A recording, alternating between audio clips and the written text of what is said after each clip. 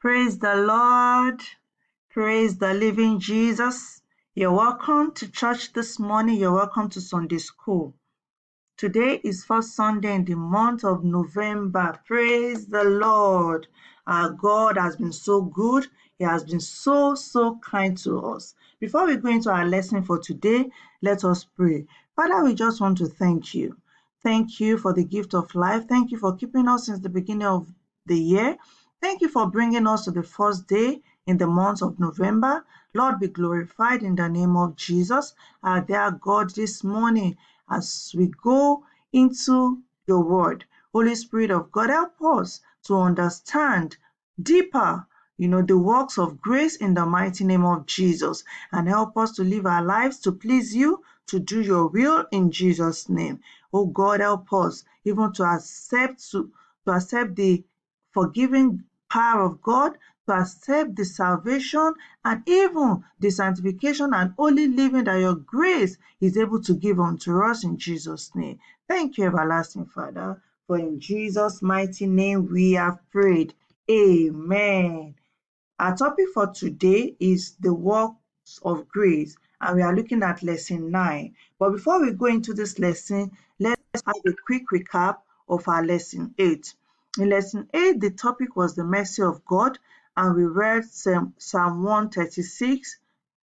And you know that psalm is filled with, for every word it has, for his mercies endures forever. I pray that God's mercy will always be evident in your life in Jesus' name. Our memory verse was Psalm 86 verse 5, which says, Lord, you are good and you are forgiving and you are full of love for all who call out to you. And at the end of the lesson, we're able to understand God's mercy to us.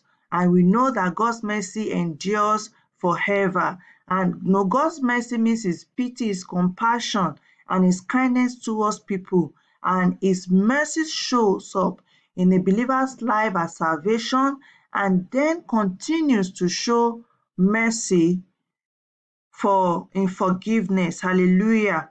Praise the Lord. I pray that God's mercy will always prevail in our lives in the mighty name of Jesus, and we will always, accept his mercy in Jesus' name. Amen. So moving on to our lesson for today, the works of grace. The works of grace. Our Bible text is taken from Titus chapter 2, verse 11 and 12. Titus chapter 2, verse 11 and 12, and I read, For the grace of God that bringeth salvation had appeared to all men, teaching us that, denying ungodliness and worldly lust, we should live soberly, righteously, and godly in this present world. Hallelujah. So the Bible says that the grace of God, which brings salvation, has appeared to all men. So it's right in front of everyone. It's in front of you, it's in front of me. And all we need to do is to accept this work of grace, is to accept Jesus as our Lord and Savior. It is open to every man. It is an open invitation to everybody living on earth. Hallelujah. And this grace of God, when we accept it, it will teach us to deny ungodliness, to deny worldly lust. It will teach us to live soberly. It will teach us to live righteously and godly in this present world. So what this is telling us is that righteous living is possible. Teenagers, righteous living is possible in this present world. It doesn't matter how perverse it becomes, but once we have the grace of God working for us, once we accept the grace of God, into our life, then it will be possible for us to live a godly life.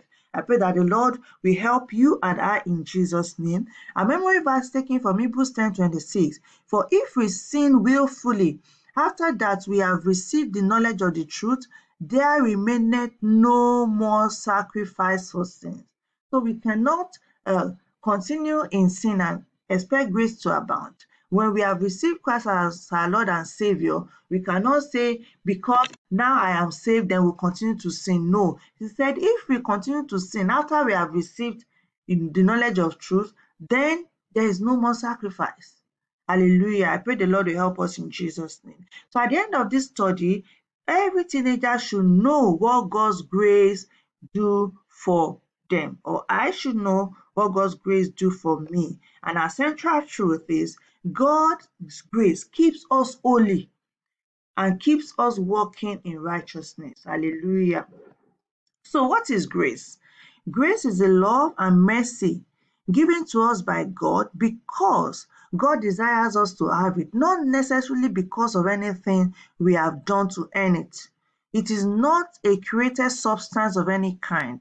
It is an attribute of God that is most manifest in the salvation of sinners. Grace is getting what you don't deserve and not getting what you do deserve. We've been taught, we have seen in our Bible that what we should ordinarily deserve is death, because the Bible says that the wages of sin is death, with no hope of resurrection. But God in His grace has handed us forgiveness, salvation, and eternal hope. That is grace. We did not work for it, but God just decided to have mercy on us. God decided to love us unconditionally, irrespective of whatever it is that we have done. And He has even made provision, made a way of escape for us. Hallelujah. Hallelujah. Let's go to our study guide. God's grace grants us access to the things we don't deserve. First, we don't deserve forgiveness because God gave the instruction to Adam and Eve, don't do this, and they went ahead to do it. But even in His loving kindness, He made a way of escape for us. God's grace is grace is God reaching down to people who are in rebellion against Him. No matter what you do, God is still reaching out. God is still reaching out. His hands are stretching towards you. All you need to do, my dear brother and sister, is for you to just grab that hand and it will pull you out. His hand is always outstretched, and grace is unconditional love towards a person who does not deserve it. Yes, nobody deserves it, but God has qualified you.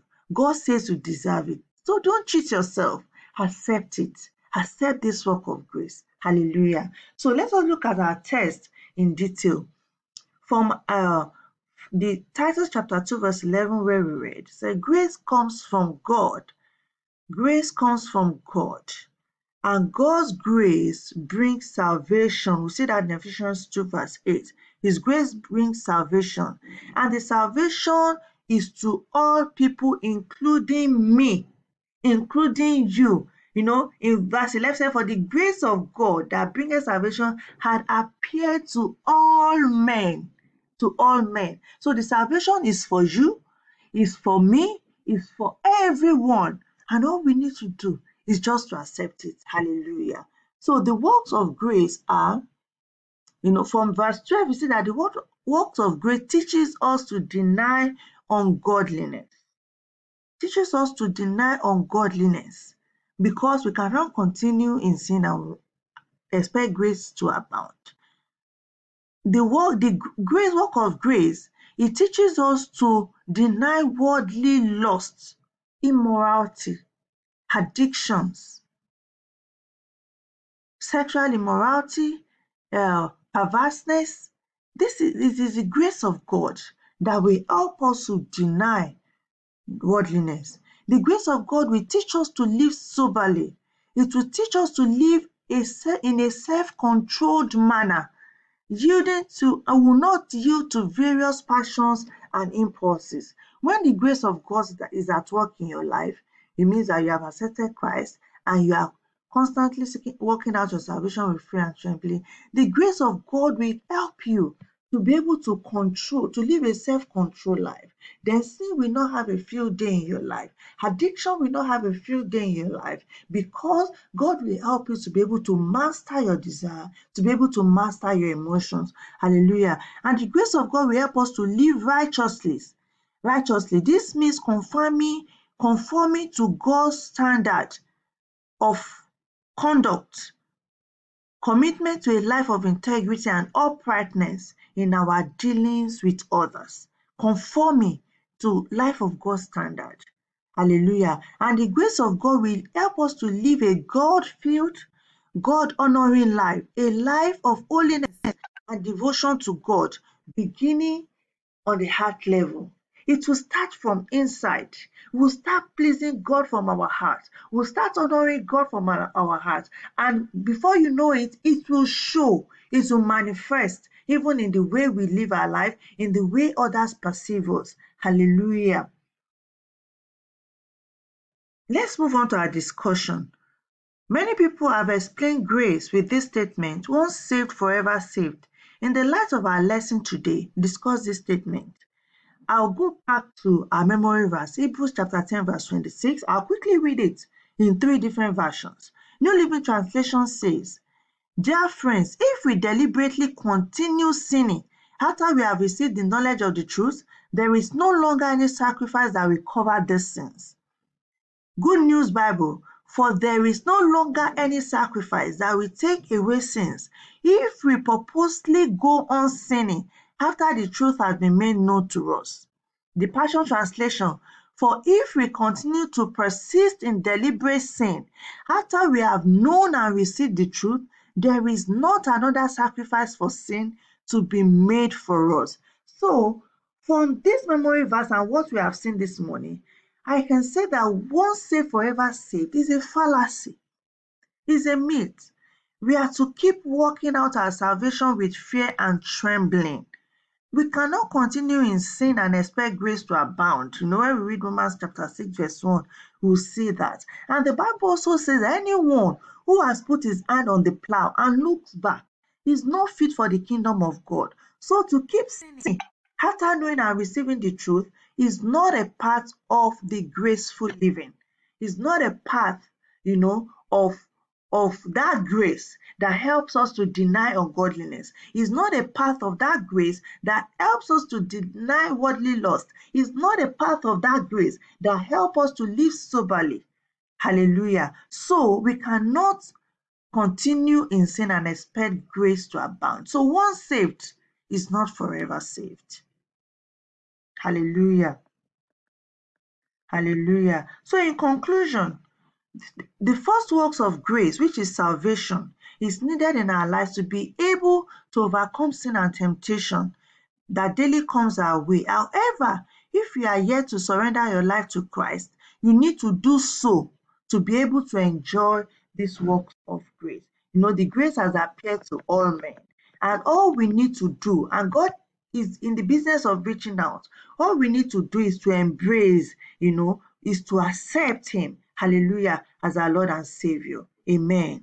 Activity and prayer point. Activity: what is God's grace doing for me? From all we have learned this morning, God's grace qualifies me and you for forgiveness according to the riches of God's grace. God's grace drives our sanctification and helps us to live a holy and honorable life. God's grace helps us to grow in the knowledge of our Lord Jesus Christ. And God's grace forms the basis of our Christian identity and life. So how can I apply this to my life? We know that grace is unmerited favor, so we should seek for ways to show mercy to others, even when they don't deserve it. We should love others even when they don't deserve it. Grace as a basis for the life we have in Christ, it must impact our Christian identity, our standing with God, our behavior, our holiness, our strength for living, the way we speak, the way we serve. It must impact our sufficiency. It must impact our participation in God's mission, our future, and our hope for tomorrow. A prayer point is, let your grace be sufficient for me in Jesus' name. Father, let your grace be sufficient for me in the mighty name of Jesus. Father, let your grace be sufficient for us. Keep us standing in your grace. Help us to accept the work of grace. Help us to live a holy life in the name of Jesus. Thank you, Father, for in Jesus' mighty name we pray.